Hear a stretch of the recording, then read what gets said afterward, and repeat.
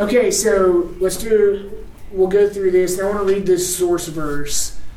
Many of you, we were here in lesson 2, we talked about the flesh as a part of our composition. It's something that we got basically from Adam and Eve. We have this sinful nature. Romans 5:12 says that just as through one man sin entered into the world and death through sin, so death has spread to all men because all have sinned. We get this imputed sin from Adam, and we have this corrupt, sinful nature that's part of us. There's a part of every single one of us that wants to sin because it's fun. We like it. It feels good. It feeds our pride. It feeds our ego. For whatever reason, there's all these different aspects of ourselves that likes to sin. And Paul calls that the flesh in Romans 6, 7, and 8, in Galatians 5 and 6, and in Ephesians 2. We talked a little bit last week how not always in Scripture when you see the word flesh is it talking about this sinful nature. But for the purpose of this study, as we're going to see later, that's how we're going to conceptualize and define it. So before we get into it, let's kind of get a feel for what Paul is talking about here in Romans 6, 7, and 8 by pulling out this passage in Romans 7. It's at the top of your page, and he says, I find then the principle that evil is present in me. Is Paul a believer? Mm-hmm. Yes. Paul's a believer, and he has evil present in him? I thought we were new creations. He said, I find then the principle that evil is present in me, the one who wants to do good. For I joyfully concur, which means I agree with the law of God in the inner man, but I see a different law in the members of my body, waging war against the law of my mind and making me a prisoner of the law of sin, which is in my members. What a wretched man that I am. I pulled this one out because we should all be able to relate to it. I think there's a part of us, just like Paul, we want to do the right thing, or at least we say we do, and we may think we do, but then we find this pull, and we find this part of us that wants to not do what we're supposed to do. And that's what he's getting at. It's the corrupt part of us. It's the fleshly part of us that wants to do that. So we're going to see today specifically what he means by that. And I'm just going to be straight up honest with you. This can be a difficult lesson because it's convicting. It's uncomfortable when you start thinking about how it practically applies to you. A lot of people don't like to be convicted about their sin or about stuff that's going on inside of them. But I think if you set that aside and you get honest with yourself in the moment and you interact and engage with this material, it has the opportunity to be life-changing. And I can say that honestly because it was for me. This is a study that has the ability to impact you for good because it helps you understand who you are. And it helps you to understand that there's a part of you that you're never going to be rid of, at least not in this body. Someday you'll be rid of it, but there's a part of you inside of you that sets its desire against what God wants for you. And often we side with that, and that's uncomfortable to think about, especially because of some of the implications that we're going to see today. So let's look at the goals in review. We want to gain an ability to define the flesh based on its depiction from passages in Romans, Galatians, and Ephesians. Okay? After we leave today, and especially after next week, I would hope that everybody in this room could read Romans 6, 7, and 8, Galatians 5 and 6, Ephesians 2, and know what Paul means by the flesh. Number 2, I want us to understand the characteristics of the flesh. What makes the flesh the flesh? How does Paul describe it? Because it's part of our identity, and so we need to understand what its role is as part of our identity.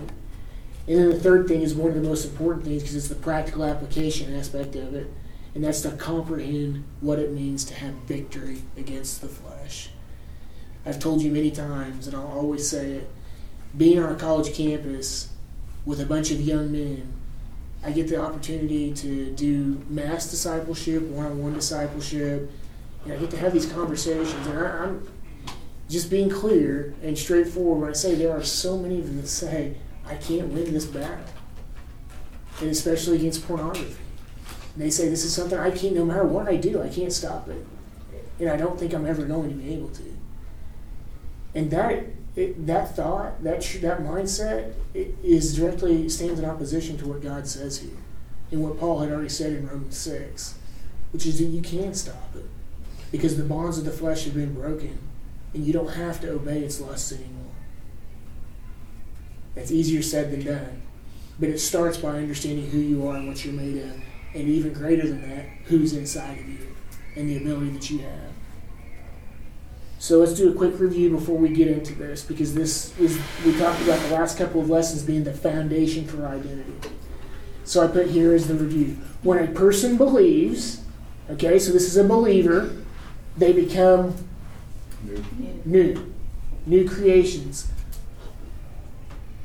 2 Corinthians 5:17 says, therefore, if anyone is in Christ, he's a new creature. The old things have passed away, behold, new things have come. So they become new creations. They're made spiritually alive. This is a big deal. Okay? And I know that I've emphasized that as a big deal the last 2 weeks, but it's important that you understand that there is a physical side of you. You were born into this body. You were born into a flesh. That is the physical you. But there's a part of you that changed. Part of what you, as a new creation, is that you're made spiritually alive. So you have this physical aspect. Here's your life timeline. And if you remember the chart from week 1, here's where you're born. You are now fleshly. You now have a physical body. You have a natural desire to sing, to do what you want, to promote yourself. It's why babies cry, because they want hungry, they want to get fed. They want their diaper changed. It's why you fight as a kid for toddlers, and that's my toy, and you hit the other kid over the head with it, because that's yours. That's my toy. We all have kids, we've seen it. You want to promote yourself. At some point, though, you're going to die physically as a result of sin. Okay? So you have this physical lifespan. Hopefully, at some point in between point A and point B, you put your faith in Jesus as Savior and for eternal life, and something cool happens. You don't just have this physical life. You get this corresponding spiritual life, which never ends. It's an eternal life.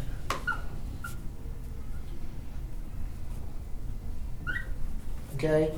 So, when I say to you, if you're in Christ and you're a new creation, the old things passed away, behold, new things have come. One of the new things that's come is you're made spiritually alive. Ephesians 2 says that you come into this world dead in trespasses and sins. 1 Corinthians said that a natural or soulish man, meaning one without a spirit, does not accept the things of the Spirit of God for their foolishness to him, and he can't understand them because they're spiritually appraised. So you become new creations, you're made spiritually alive, and then what indwells you? Holy Spirit. The Holy Spirit indwells you. We talked a little bit about this last week, 2 weeks ago, last lesson. What is the Holy Spirit? Spirit of God. It is God. It's just as much God as Jesus the Son and God the Father.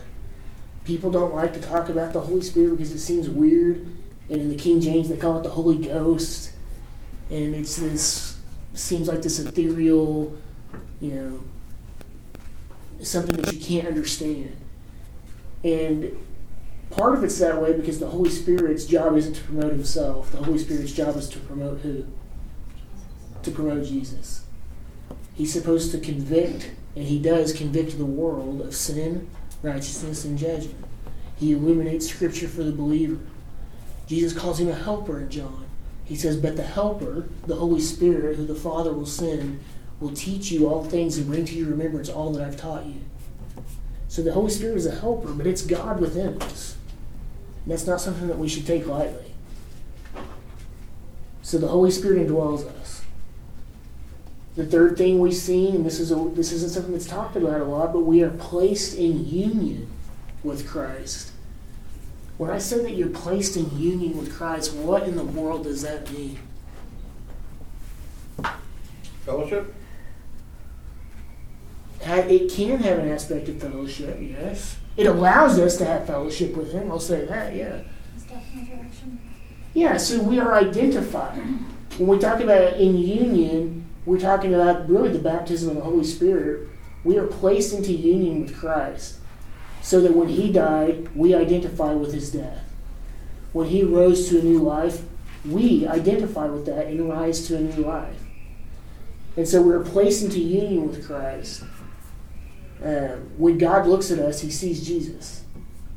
We are in Christ. We're placed into the body. We're given spiritual gifts. We're made spiritual alive. All of those things happen when we're placed in union with Christ. So as new creations in Christ, identified with Christ, we are to walk in the newness of life. That's the name of the class. That's the point in the overarching truth that we want to convey throughout this series. Because of these things, because you're spiritually alive, because Jesus did what he did, because he's given you spiritual gifts and a new life, we should live like it. We should act like it. Because we're no longer just physical. We get the opportunity to walk by the Spirit, to live out the spiritual life that we're going to live in the kingdom and for eternity. We get that opportunity now. And that's what he's saying in Romans 6. You don't have to do that anymore. He says, stop presenting the members of your body to sin as instruments of unrighteousness and present yourselves to God as those who are alive. Because we are. We are now spiritually alive and we should live like it. The problem is that we don't. We don't always live like it. And what we're going to see today is that's because we have enemies that set their will against us. And one of those enemies is inside of us. It's us. It's the fleshly side of us. So we saw last lesson that as believers we've been made spiritually alive and we're equipped with the ability to move from being slaves to sin to the ability to walk in the newness of life. So knowing that we're now new creations, that we have this new capacity, let me ask you, why isn't it easy to walk in the Spirit? Why isn't it easy to stop sinning? And why can't we finally and completely be conformed to the image of Christ? Why do you think? Because there's a battle. There's a battle where? Inside. Between the spirits. That's right.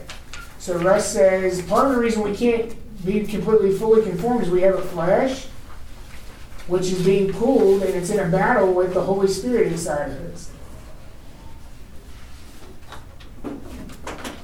Who is the flesh? It's us. Who's the Holy Spirit? That's weird to think about. But when you do what you want, above and beyond what God wants for you, isn't that sin? Isn't that defection from God and his word and his will and his character? That's exactly what it is. This is weird to think that we can become enemies of God, even as believers. And we'll see it today that we are. There's actually verses that talk about that. So, have you ever found it difficult to consciously keep from sinning? I think that we all have to say, yeah, I do it sometimes knowing that it's wrong. Have you ever noticed that tension that Russ talks about? The part of you that wants to do the right thing, but another part of yourself is unwilling or maybe even seemingly unable to do so. And I put here that if so, you're not alone. In this lesson, we're going to see from the Bible that this force that pulls us to do what we shouldn't do and keeps us from doing what we should do is the flesh. But let's start by open up your Bibles to Ephesians 2. If you don't have it, I'll read it.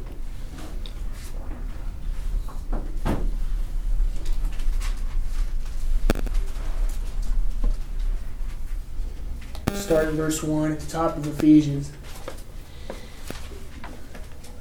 Paul writes and says, "And you were dead in your trespasses and sins."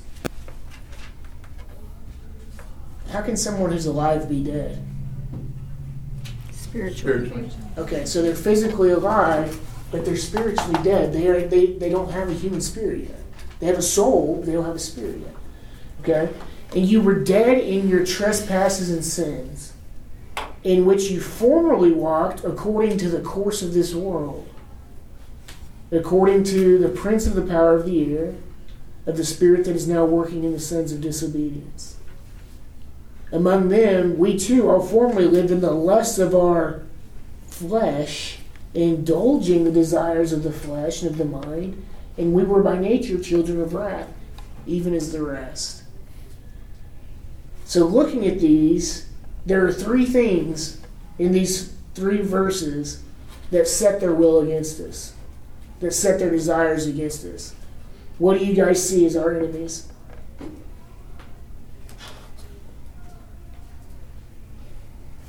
The world that we live in. That's the first one. According to the course of this world. So that's going to be, you can write that on either 1, 2, or 3. That's one enemy. And we're going to do a series of lessons on that so that we can figure out what the heck he means by the course of this world. How is this world system our enemy? What else do you see? Satan. Yeah, isn't that who the prince of the power of the air is? You can put Satan or the devil. Again, something often cast aside. A lot of people don't know what to do with that. Is it just a manifestation of evil, or is he an actual being? What is the devil? What is Satan? We're going to talk about that too. And what about the third one? And not probably, the most pertinent one to this lesson. Yeah, it's the flesh. Among them, we too formerly lived in the lusts of our flesh, indulging the desires of the flesh and of the mind, and were by nature children of wrath, even as the rest. So in this series, we're going to look at all three of these individuals, but today we're just going to focus on the flesh. So in this series, when you see the Greek Alpha and Omega, we're going to talk about what this word means in the Greek. If you look at a concordance like a Strong's Concordance or a Thayer's Dictionary, there's a lot of verbiage in those, so I've done my best to condense these down into 6 things. But in these passages, we're going to study this lesson, which means that I'm giving a caveat for these first 3. This is how we're going to conceptualize it. Number 1, it has the idea of being the physical part of human nature apart from divine influence and therefore prone to sin and opposed to God. Okay? 2, being carnal. When I say carnal, what do I mean? Flesh. Yeah, well, I mean the flesh. But when I Scott's right, I am talking about the flesh. But when you think about carnality, what do you think about? Pornography. Okay, I think so. That can be part of being carnal. What else do you think about? I think of evil. Yeah, I do too. I think there's a negative side. It's the negative part of our physical existence or desire, the negative desires. Which goes along with number 3, and really kind of what you're getting at, Russ, is having a sensuous nature. A lot of times people want to limit carnality, sensuality, and the whole idea of the flesh to sexual things, but it's not just sexual. I mean, it's an easy pull for everybody, but it's not just sexual. The flesh can be anything that you want to do for yourself that's apart from what God wants for you. It doesn't just have to be sexual, but it certainly includes it. There can be an aspect of pride in there. There can be an aspect of gluttony. There could be an aspect of anything physical. Okay? But it's important to note that there's a lot of parts of Scripture that talk about the flesh that have nothing to do with this, with nothing negative. Generally, it is spoken about negatively, but not all the parts. In other parts, it can refer to just the physical composition of living beings on earth. Yeah, anything fleshly means not spiritual, something that's here on earth and living. 5, the subcutaneous tissue. Subcutaneous is just a fancy word for under the skin.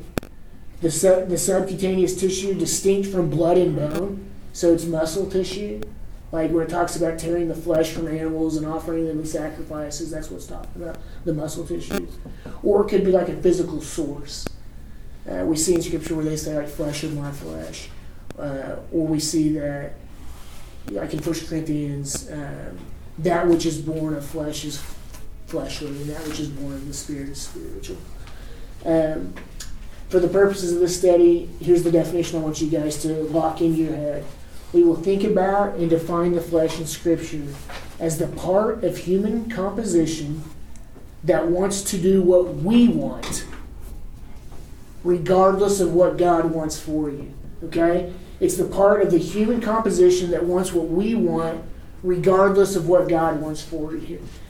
So when I say that to you, JB always gives the example of, somebody walking by a street sign that says, "There's a hole, don't look in here." Nobody's going to tell me where I can't look, and then they look in the hole. That's a pretty good conceptualization. God gives us all sorts of warning signs and says, either do this or don't do that, because it's good for your benefit, by the way. But then we say, nobody's going to tell me what I can and can't do. I'm going to get mine. That's the fleshly idea that we're trying to get here. So one of the applications, and we'll talk about it later, but I want you to start thinking about it now, or what is that for you? What are some of the pulls of your flesh that you can start to identify now so that you can figure out how to have victory against them? And we're going to talk about how to have victory against that. But I want you to start thinking about it now. A lot of times, I have number one here, a lot of times in Scripture, Paul talks about it as an old way of existence. He calls it the old man. There's the old man and the new man. By old, I don't mean age, like an old man. It's just a former way of life. He says, take off the old self, put on the new self. Get rid of the old self, put on the new self, is what he's talking about. So when you think about that, let me ask you, when you look at Scripture, and you can be honest or open, or you don't have to say anything, but when you think about that, what does it mean to you to put off the old self and to put on the new? To get rid of the old man or old woman and put on the new man or new woman?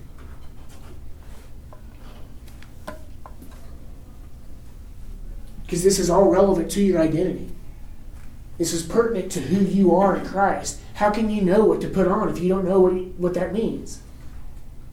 How can you put off the old self if you don't know what's changed, or if you don't know what the old self looks like? Because and you don't have to answer the question. I don't think anybody really wants to. So, I think of it as like he sometimes just says, stop living like people who don't know who God is or don't know God, and start living like people who do know who God is and know God. And when you talk about the old and the new, I think of the old as, if somebody who doesn't know God, they don't know any better or don't have any reason to try to do any better. And I think that's what I think of when I think of that. I think you hit the nail on the head. It's the same way with me. So Kevin said, when I think about that, Kevin says, I think about stop living like there's not a God. You know better now. If you've put your faith in Jesus for salvation, that's more than just simply gaining eternal life. That is his point. He says, you know who I am. And what's even more than that, you should know that you're my child. You're a child of God by your faith in me. So live like it. Stop putting yourself back under the bondage of the flesh, which I work so hard to break, by the way. I didn't come and live a perfect life and give that life up for you so that you could just abuse it or ignore it. You simply have that, you certainly have that freedom, but don't do that, because it diminishes what I did for you. So stop living like you don't know what I did for you. And that's what Paul says in Romans 6. He says, consider it in your mind. Think about it. Consider that you have died and risen again with Christ. So you don't have to present your members to sin as instruments of unrighteousness. But you can present yourselves to God as those who are alive from the dead, and your instruments as instruments of righteousness for Him. You have that choice. I think that's a big part of what he says by put off the old and put on the new. So there is an aspect of a mental consideration and understanding that is a know who you are. Know that you're a child of God. Because that has certain implications for you. Not so that you can gain eternal life, because you already get that. But there is a quality of life that he wants you to enjoy here on this earth.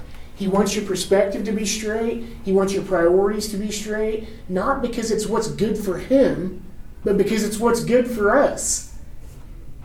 That's how our paths are straight.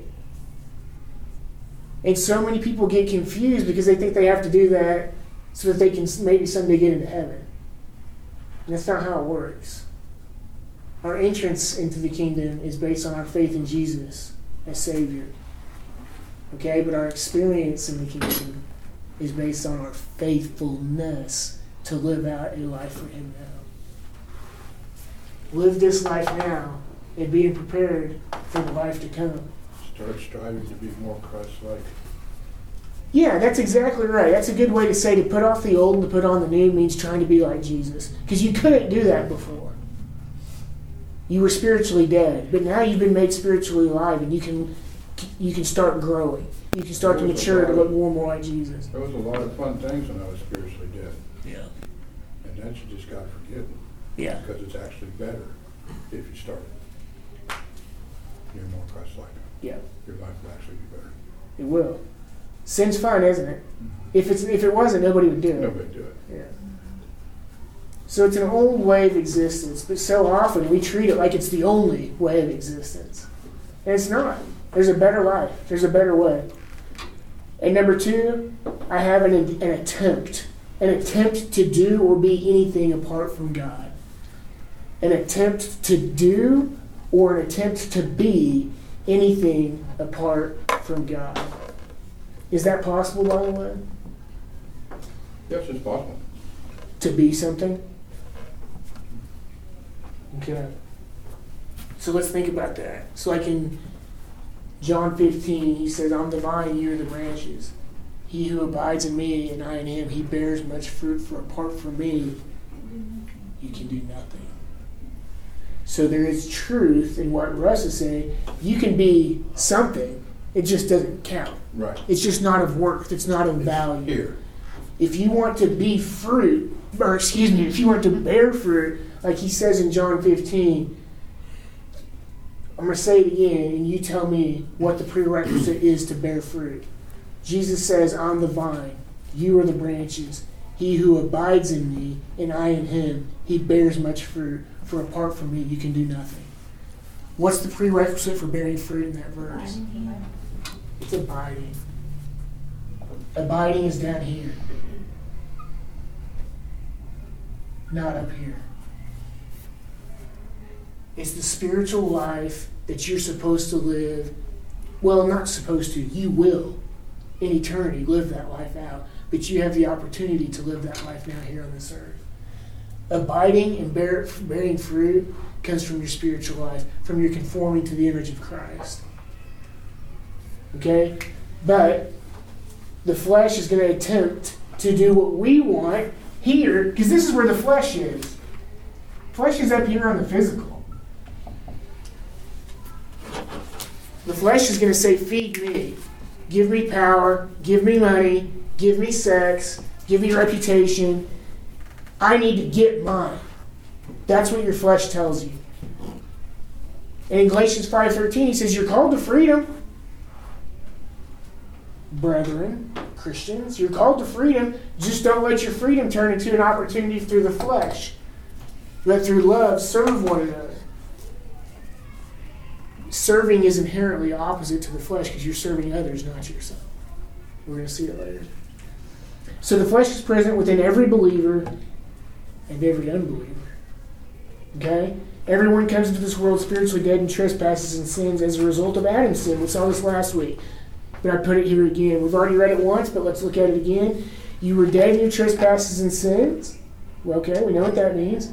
We too, believers, all formerly lived in the lusts of our flesh, indulging the desires of the flesh and of the mind. And we were by nature children of wrath. Okay? We all come into this world dead in trespasses and sins. And because of Adam, therefore, just as through one man sin entered into the world. And what is the result of sin? Death. Therefore, just as through one man sin entered into the world and death through sin, So death has spread to all men. Why? Because all have sinned. So before someone believes in Jesus, so we'll call him an unbeliever, before someone believes in Jesus for eternal life, they walk according to the flesh because they do not have the ability to walk otherwise. We've talked about it already from 1 Corinthians, proves this point when he says the natural or soulish man does not accept the things of the Spirit of God. We're going to see here in a minute, Paul makes the same point here in Romans 8.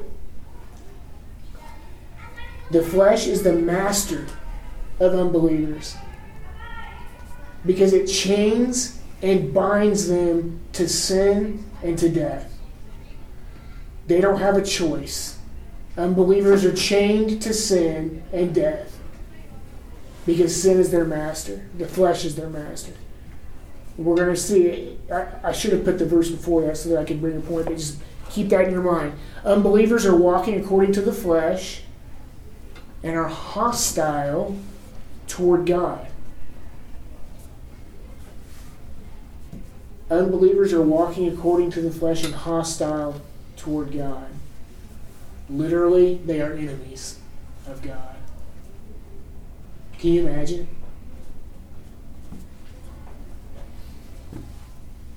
That's a dangerous place to be. Because it doesn't sound too smart to me. The creator, the sustainer, the provider, the protector of the universe, and little specks of dust human beings stand in opposition to him, hostile to him. That doesn't mean that God doesn't love him, because he does. If he didn't, he wouldn't have sent Jesus. He does, and he always has, by the way. What it means is that fleshly actions are inherently against what God wants. Because they're in opposition to his will, and in this sense they're enemies. That makes people his enemies. And not just unbelievers, but while believers are capable of succumbing to the flesh as well, the difference is that unbelievers are spiritually dead. They don't have a choice. They eliminate, or the option for them to do anything else is eliminated because they're not spiritually alive. Romans 8, 5-10 explains. So let's read this. Romans 8, verse 5. For those who are according to the flesh set their minds on the things of the flesh. Okay, that makes sense. If you're chained and you're bound to your flesh, which is your master, then you're going to set your mind on the things of the flesh. But those who are according to the Spirit, the things of the Spirit. This is pretty black and white. There's not any gray area here. It's one or the other. For the mind set on the flesh is death. But the mind set on the Spirit is life and peace. Here's the explanation. Because the mindset on the flesh is hostile toward God. It doesn't subject itself to the law of God. Why? It's not even able to do so. And those who are in the flesh cannot please God. There is a misunderstanding, I think, between God's love for us and our pleasing him. Can God's love for us ever change? No. Can it ever increase or decrease based on our actions? Even unbelievers? Even unbelievers. Even unbelievers. His love for every individual is always at its maximum. And nothing that we could do, say, think, feel, or act out can change that. Even though a lot of times that means people are hostile toward him. His love doesn't change. Can we please him if we're living by the flesh? No. You can't. The implication of that is that when you're fleshly, you can't appropriately serve him. Either your motives are wrong or your works don't count because they're self-serving. The mindset on the flesh is death, and those who are in the flesh can't please God. But he says, however, you are not in the flesh. Who does he have to be talking about now? He's talking to believers. However, you are not in the flesh, but you're in the Spirit, if indeed the Spirit of God dwells in you. Does the Spirit of God dwell in you? Yes. How do you know? Because I accepted him. because you've put your faith in Christ as Savior. In that moment, the Holy Spirit places you in union with Christ. We are given the Holy Spirit as a seal to our inheritance. He's given us a down payment or a pledge, not a seal, excuse me. He seals us, but he's given us a pledge to our inheritance. 1 Corinthians 6 says, do you not know your body is a temple of the Holy Spirit who lives in you, and that you're not your own because you've been bought with a price? Therefore glorify God in your body. Okay. If indeed the Spirit of God dwells in you. But if anyone does not have the Spirit of Christ, he doesn't belong to him. Okay, that's pretty simple, straightforward. If Christ is in you, and he is, if you're a believer, though the body is dead because of sin, yet the Spirit is alive because of righteousness. It's weird to think about, but there's this plurality that's going on inside of us. We are physical and fleshly, and because we are, it has a package. It has a inherent pre-ordered package that comes with us at birth. We're physical and we're fleshly, and that doesn't change until we're out of this body. But now we are made spiritually alive by faith. We get the Holy Spirit. We can abide and please God. We can bear fruit. The burden of responsibility here is on who? Meaning, yeah, it's us. We get to decide what happens here. Up here, the flesh controlled us because we didn't have an option. We were spiritually dead. But now that we've been made spiritually alive, we have freedom. We're just not supposed to use it for the flesh. But through love, we're supposed to serve one another. Because serving other people is inherently different than serving yourself, which the flesh is always going to do. So you get the choice. Each individual in here, and if you say, I can't beat pornography, I can't stop lying, I can't stop looking at girls that way, I can't stop comparing myself to other women, I can't do all these things that our flesh drives us to do. If you say you can't stop that, you're saying that God's lying. And he's not. You can beat it. We're going to see how. We see from this passage, you tell me, based on what we saw up here in Romans 8, 5 through 10, we see from this passage the mindset on the flesh are three things. What are they? That's number 2. Death is number 1.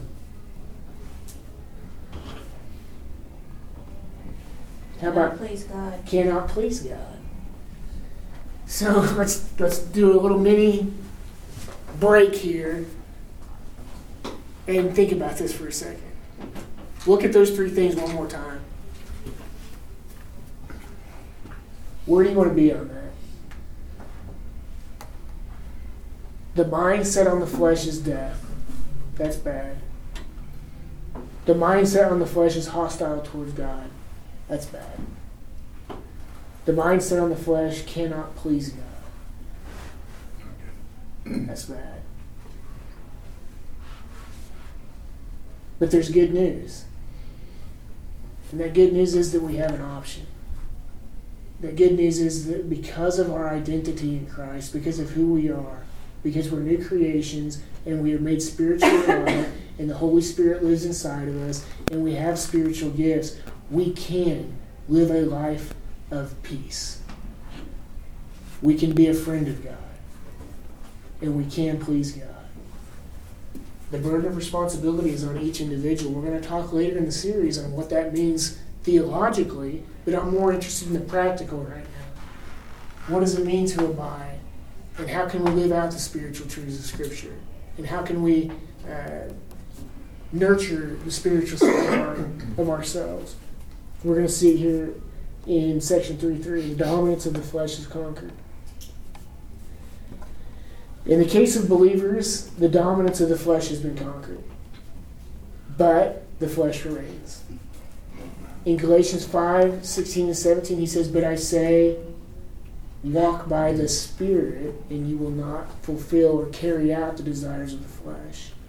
For the flesh sets itself against the Spirit, and the Spirit sets itself against the flesh. For these are in opposition to one another, so that you won't do the things that you please." The pull to sin is not eliminated at conversion. When I say that the pull to sin is not eliminated at conversion, what do I mean? That you can overcome it. Okay, so that's true. It's true that you can overcome it. But when I say that it's not eliminated at conversion, literally, what does that mean? Still have it, still have it. Okay. I want to make sure that everybody gets that.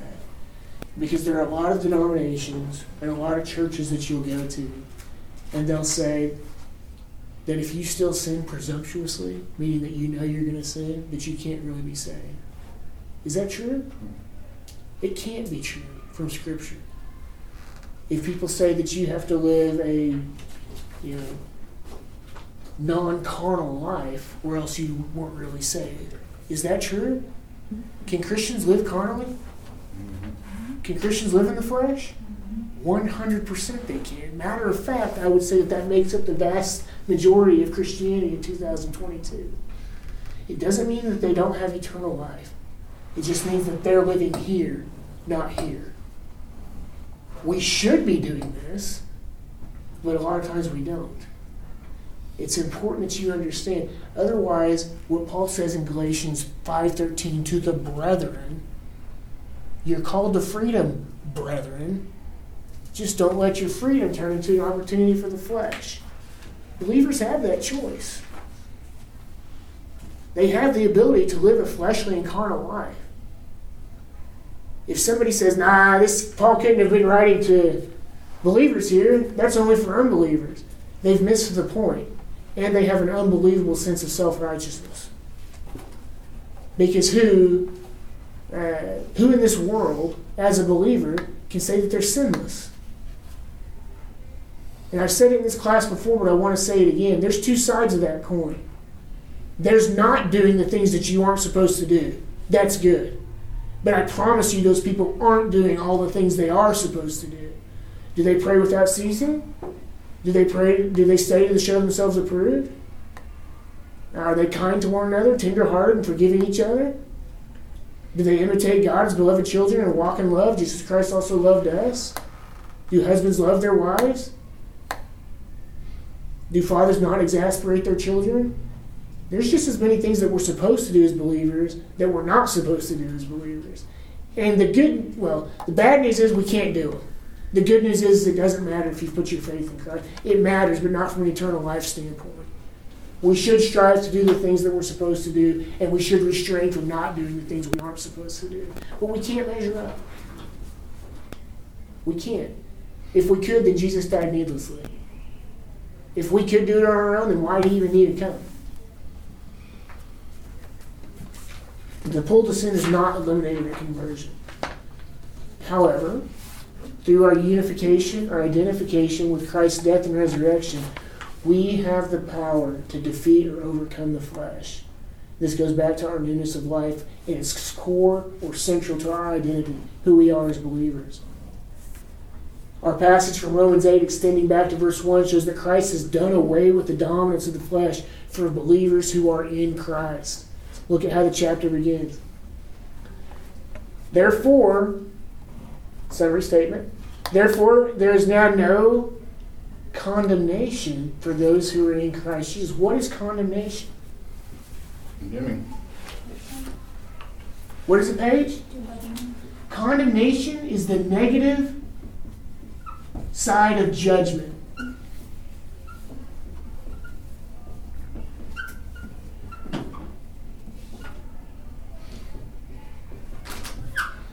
You'll never be judged and found guilty. Is that good news or bad news? Good news. That is the good news. That is great news. That goes along with the gospel message. You're never going to be judged and found guilty for your sin. If that doesn't make you feel great, I don't know if you comprehend it. This should make you feel great. Because we're all sinners and we all deserve it. We all deserve condemnation. But because of what Jesus did, we're not going to have it. He says right here, there's no condemnation for those who are in Christ Jesus. Okay, so let's see what he's going to explain it here.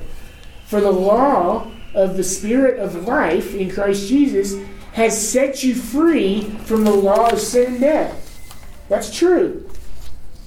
For what the law could not do, weak as it was to the flesh, God did. By sending his own Son in the likeness of sinful flesh, and as an offering for sin, he condemned sin in the flesh, so that the requirement of the law might be fulfilled in us. This is hard to understand and grasp, but we're going to go through it line by line here in a second. Let me read that again. What the law couldn't do, weak as it was through the flesh, God did. He sent his own Son in the likeness of sinful flesh and as an offering for sin. He condemned sin in his flesh so that the requirement of the law might be fulfilled in us? The requirement of the law is fulfilled in us? How can that be? Who did not walk according to the flesh, but according to the Spirit. So let's talk about this. A couple of good summary statements for this is that Christ has broken the chains and dominance of the flesh for believers. Okay? We've already seen that so far. That Christ has broken the chains and dominance of the flesh for believers. We no longer have to be slaves to sin.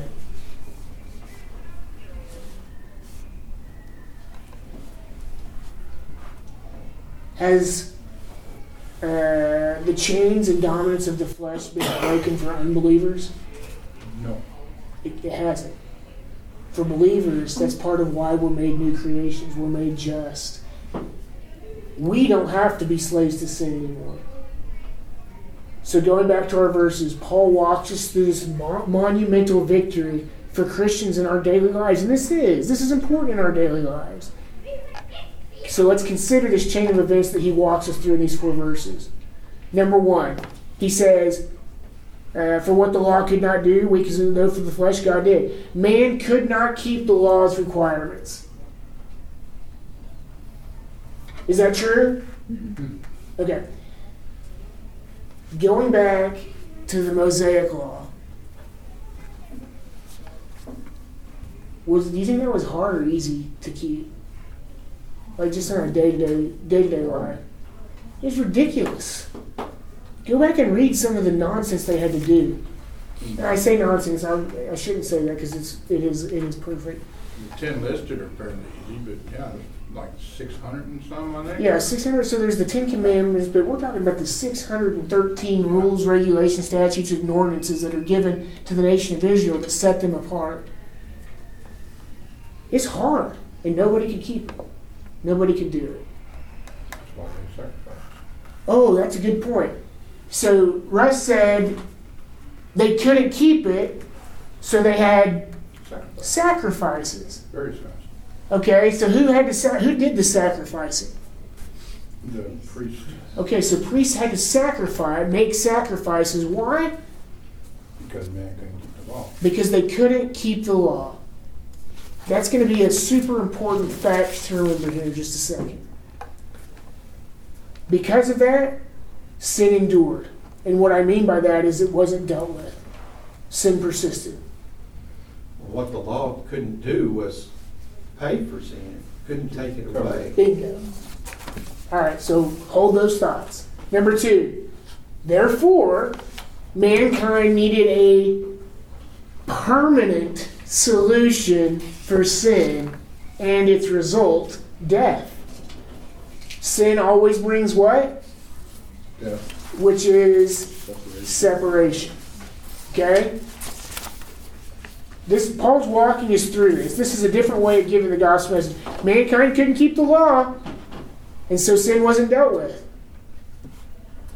We needed a permanent solution for sin and death.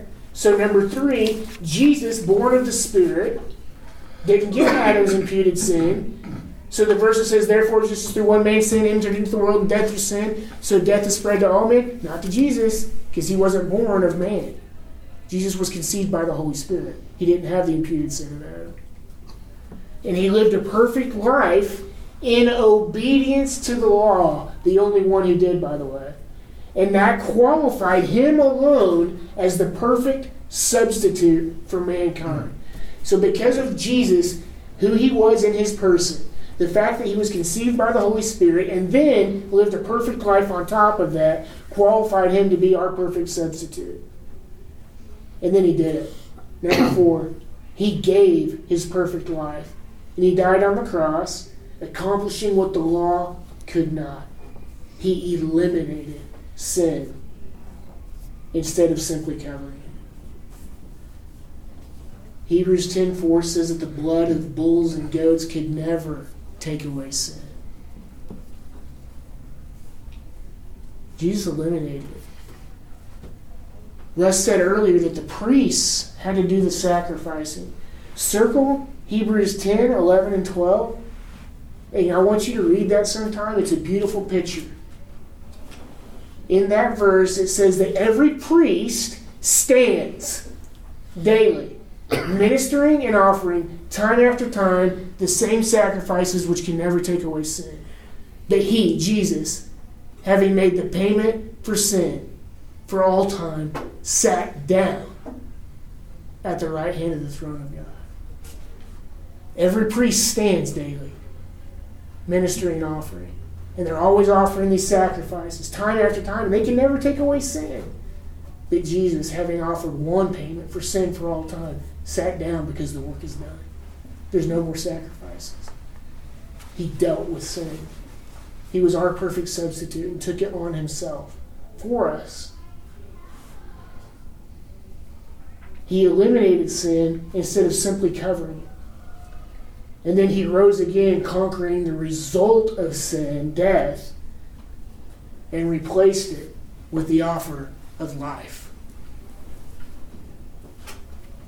That is a beautiful juxtaposition.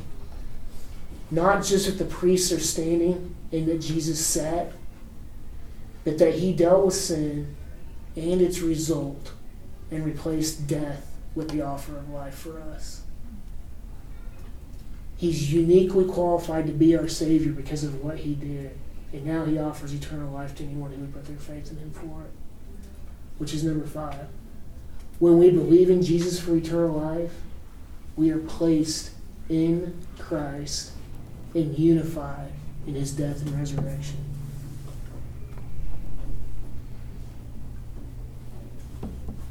And I said it earlier, when God looks at us now, what does he see? He sees Jesus. Therefore, since we are unified in his death and resurrection, the requirement of the law is fulfilled in us. That is beautiful. The requirement of the law is what? Death or perfection. We identify with Jesus' death and we're made perfect. He kept it, and we're unified with him. So when God looks at us from an eternal standpoint, he sees Jesus. That's what it means to be in Christ. I wish the Christians understood this, because it's part of their makeup. It's part of their identity. What it means to be in Christ is a powerful, it's relevant statement. And it has implications. 6, the flesh has lost its power over those who are in Christ Jesus, the new creations. Nathan said it last week. He said, the sin nature that chained us before we were believers is dealt with. It's done. But like idiots, we put ourselves back under its bondage when we say to God, I don't care what you want from me. I want to do what I want for you, without regard to what you've set for me. We all do it. That is literally a depiction of sin. It's what Adam and Eve did in the garden. It's what David did with Bathsheba.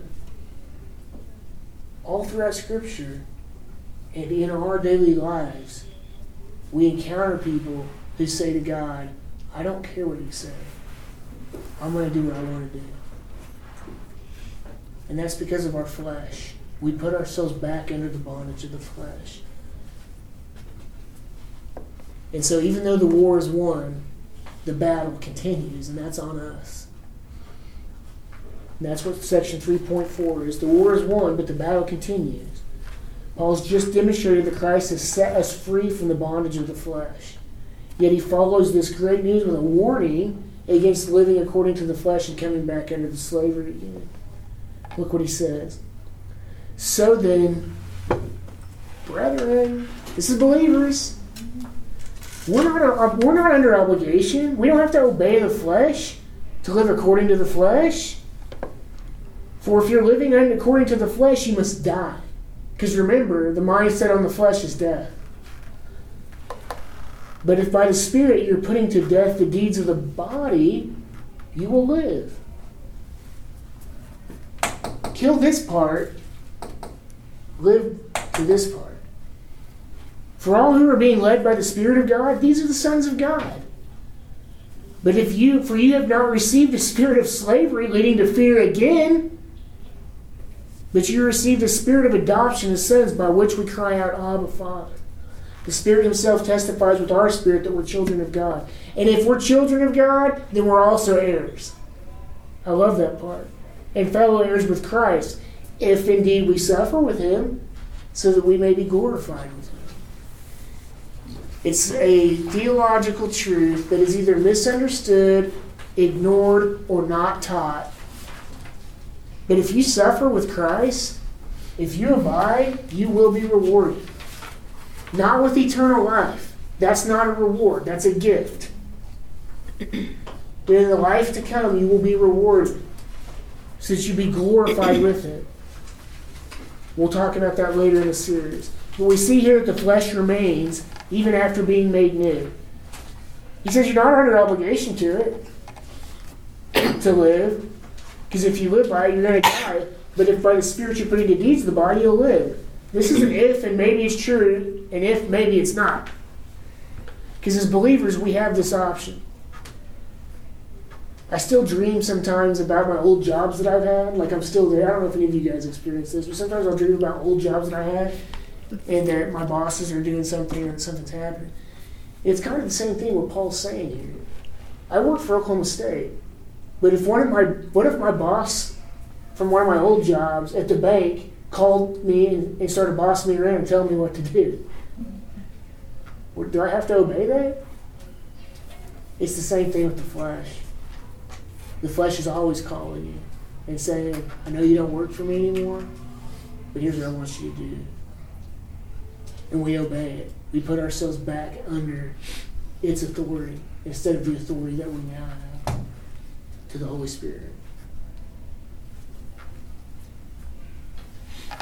Paul deals with these truths about the flesh in Romans 7. So I'm going to read these, and you see if you can hear two ways that the flesh fails us in this passage. And there's a little spoiler alert because there's two blanks right after this, but you can see if you can fill it. Romans 7, 14 through 24 is one part, 14 through 20 is one part, and 21 through 24 is the other. Okay, he says, for we know that the law is spiritual. What does that mean? The law is spiritual? What does that mean?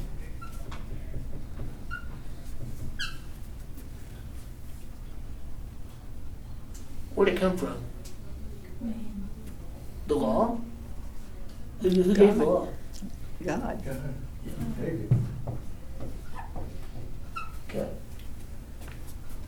Okay. So we know that the law is spiritual, but I am of flesh, sold into bondage of sin. For what I'm doing, I do not understand.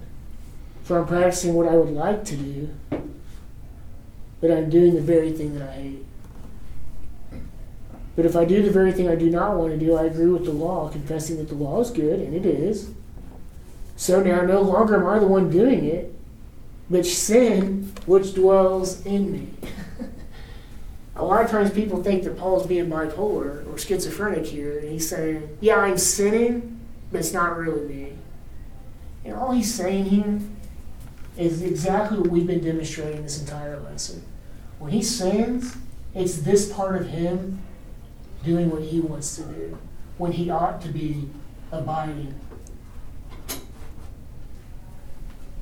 He's no longer the old creature, the old person. So in that sense, he he can't act like that old person. That's exactly Really. right. Because he's And a new. whole new identity, a whole new, Perfect. he says, It can't be me. Because I'm new. I've done away with that part, or that part has been done away for me. So it's not me. It's the old man inside of me. For if you have not received, But if I do the very thing I don't want to do, I agree with the law, confessing it's good. So now, no longer am I the one doing it, but sin which dwells in me. For I know that nothing good dwells in me, that is, my flesh.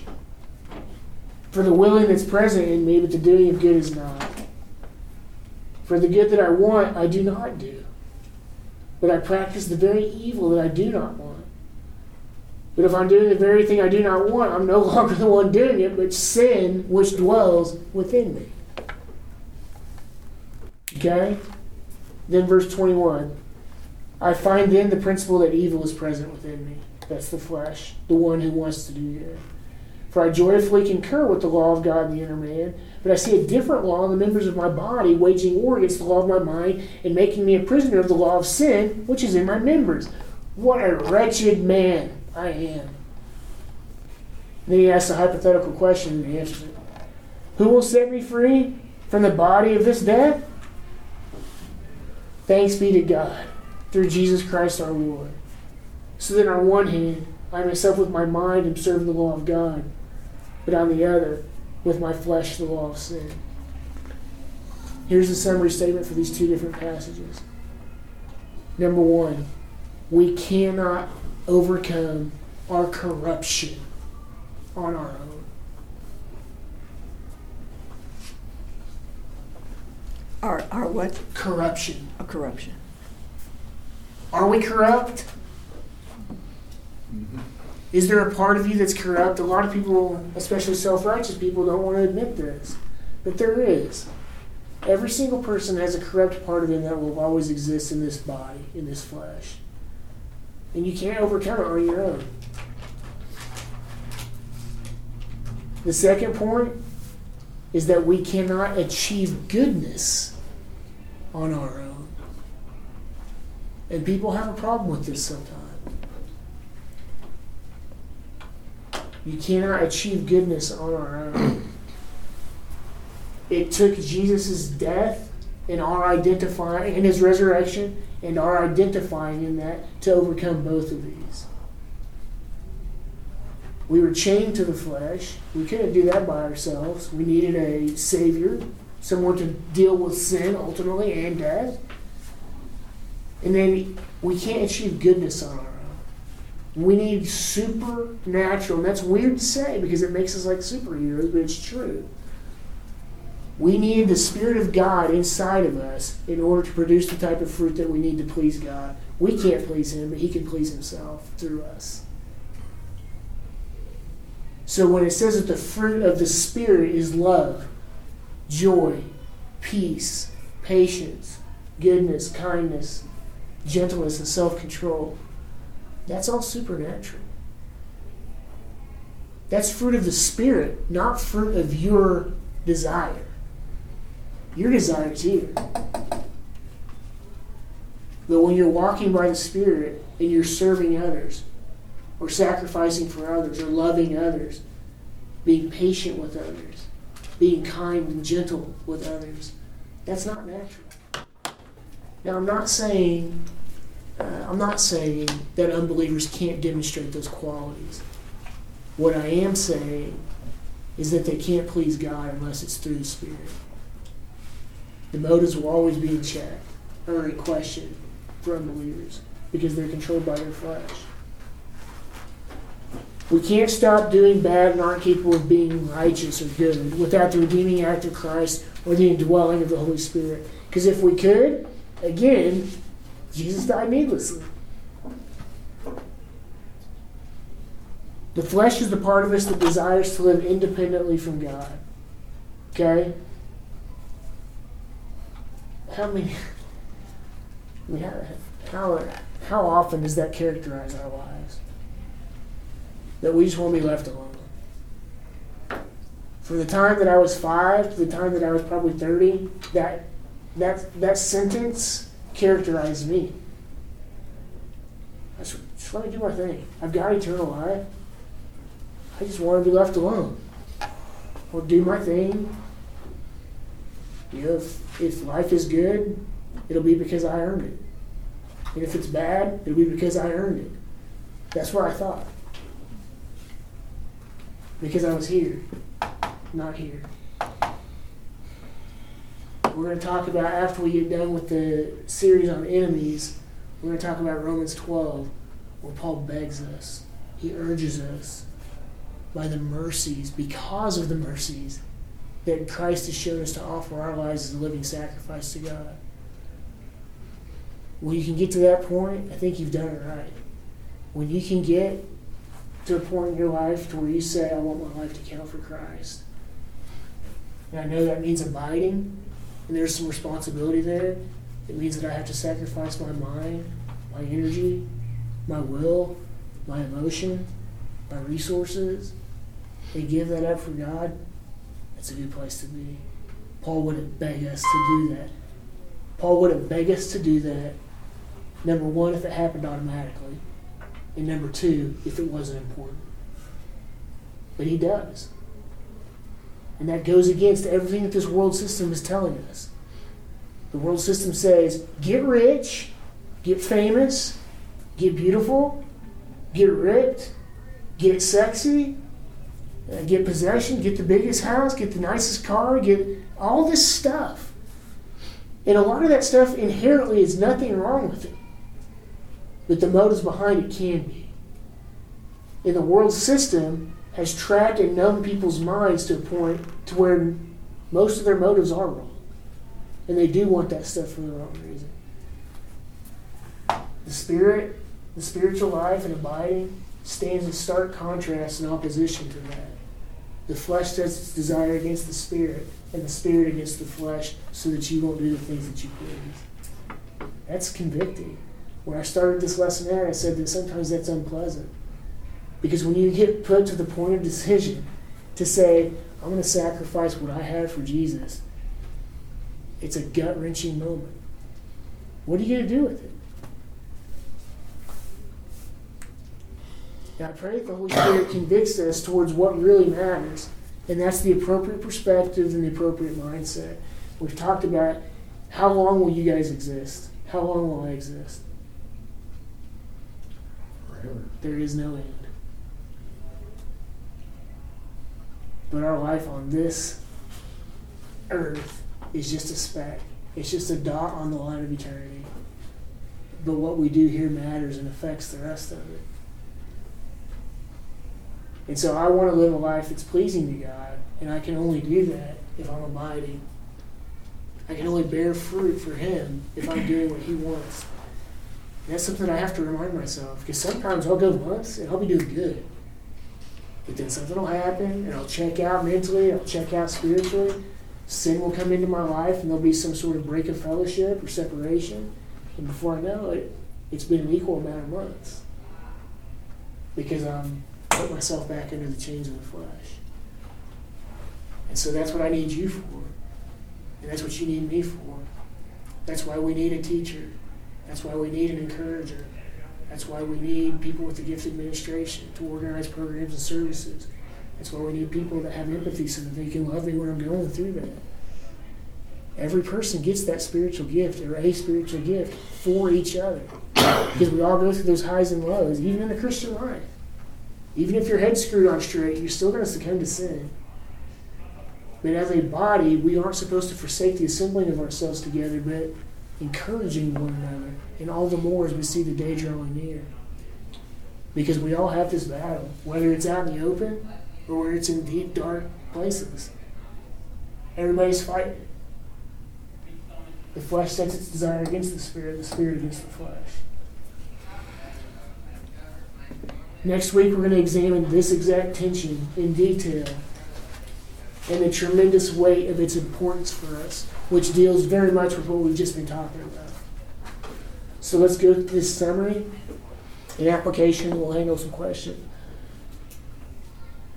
Summary statement number 1, the flesh is the part of human composition that wants to do what we want, regardless of what God wants.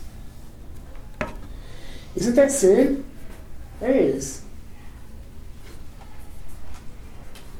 When you conceptualize it that way and you think about it, it's convicting to say, when I presumptuously sin, in a sense I'm slapping God in the face and saying, I don't care what you want. I'm going to do what I want. And in that way, you make yourself out to be the God because you're saying, I know better than you. Or I don't care about you. I'm going to do what I want. That's our flesh, and it's dirty, and it doesn't play fair, by the way. Number 2, the fleshly person is hostile toward God, marked for death. Okay?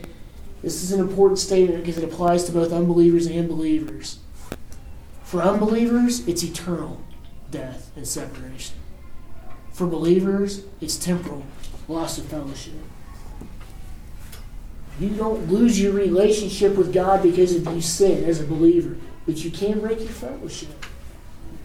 And if you're out of fellowship and you're walking according to the flesh, you can't please Him. You can't earn rewards. You can't demonstrate the fruit of the Spirit. 3, when we believe in Jesus for eternal life, we're in union with His victory over the flesh. Because keep in mind, Jesus didn't have a sin nature, but He was tempted to sin because He was in a body. Along with that came hunger. The temptation for pride. That's what Satan tried to tempt Him. Jesus went and fasted for 40 days and Satan tried to get Him eating bread. Jesus fought it off with Scripture. He tempted his pride. He said, if you're really the Son of God, throw yourself over this ledge here and have the angels prove it to me. I mean, I'm competitive. I would have wanted to just show Satan, I'll show you. I'll do more than that. But Satan would have won. And he tempts him to worship you. And he said, I'll give you everything. Just like the world system offers. But He, in His body, took on all of our sin. He took all of our sin nature. And He crucified it on the cross because we couldn't do it.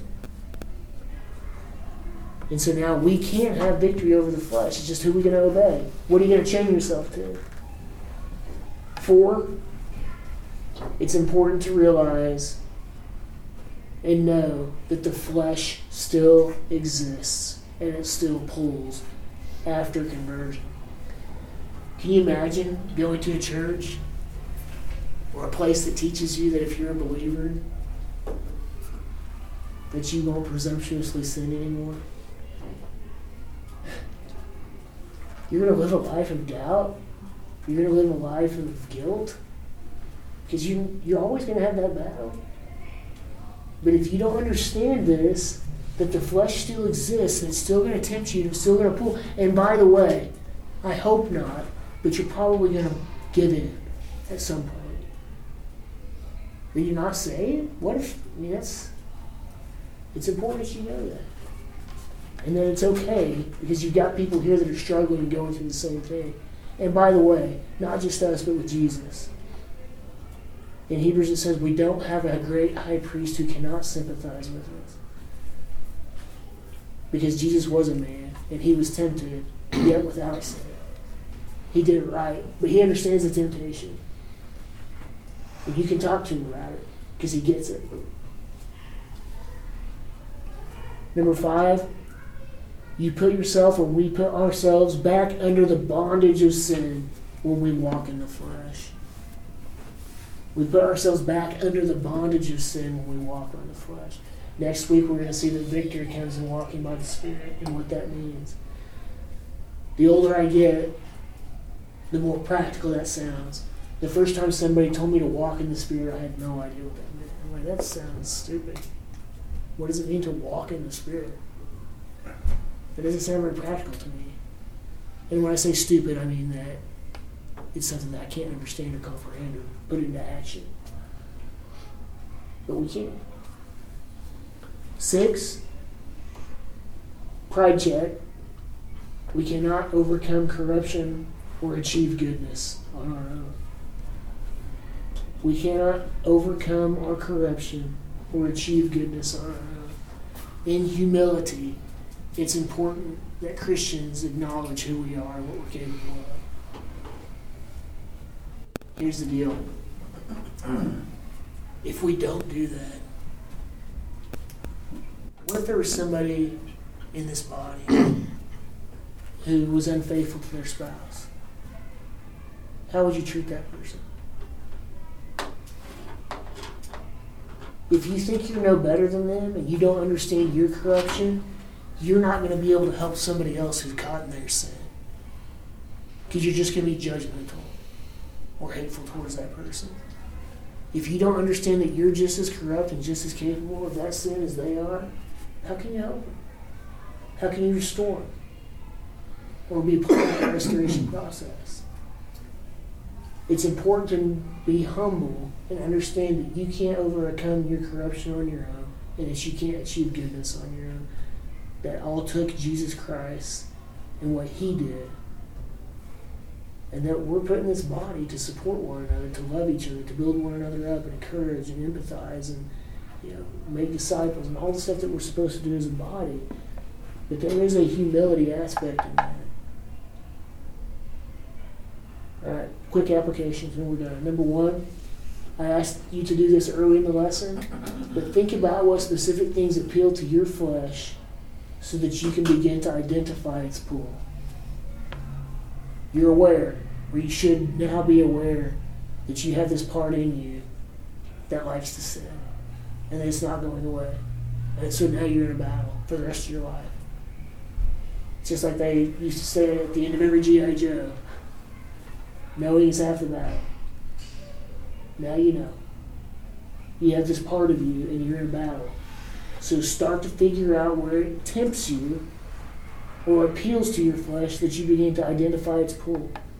Number 2, don't put yourself in situations in which you repeatedly fail by succumbing to the flesh. It's a defensive mechanism, but we're not called to be on the offensive. Fight smart. Don't fight stupidly. Number 3, because what's the result of sin? Separation. And if you understand that its importance, stop putting yourself in situations to die. If you're in a battle, you're not going to go do the stupidest thing that you can do so that you die. You're going to fight with intelligence and fight smartly. And that means that maybe you have to be open and honest and transparent with the people on your team. And if they're doing what they're supposed to do, they'll help you fight the fight. Number 3, proactively defend against the flesh by taking steps to conform to Christ's will. That's a very churchy statement. Okay? What I'm saying is don't wait for it to happen, because it's not just going to happen. You're going to have to take proactive steps. The burden of responsibility is on the individual down here. That's accomplished through prayer, confession, scripture reading, scripture memorization, loving others, serving others, and on and on and on. There's several spiritual disciplines that you can enact to do that.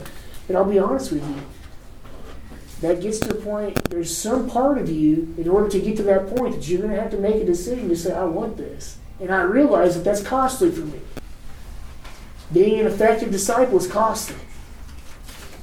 Because you're giving up your time, your effort, your energy, your emotion, all those things that we always talk about. That's what love is. That's what serving is. Especially serving Jesus. All right, so we have just a couple minutes for questions. Does anybody have anything they want to talk about or need clarification on? All right, the next week we will tackle part 2 of this, which deals with the battle and how to overcome the pull of the flesh.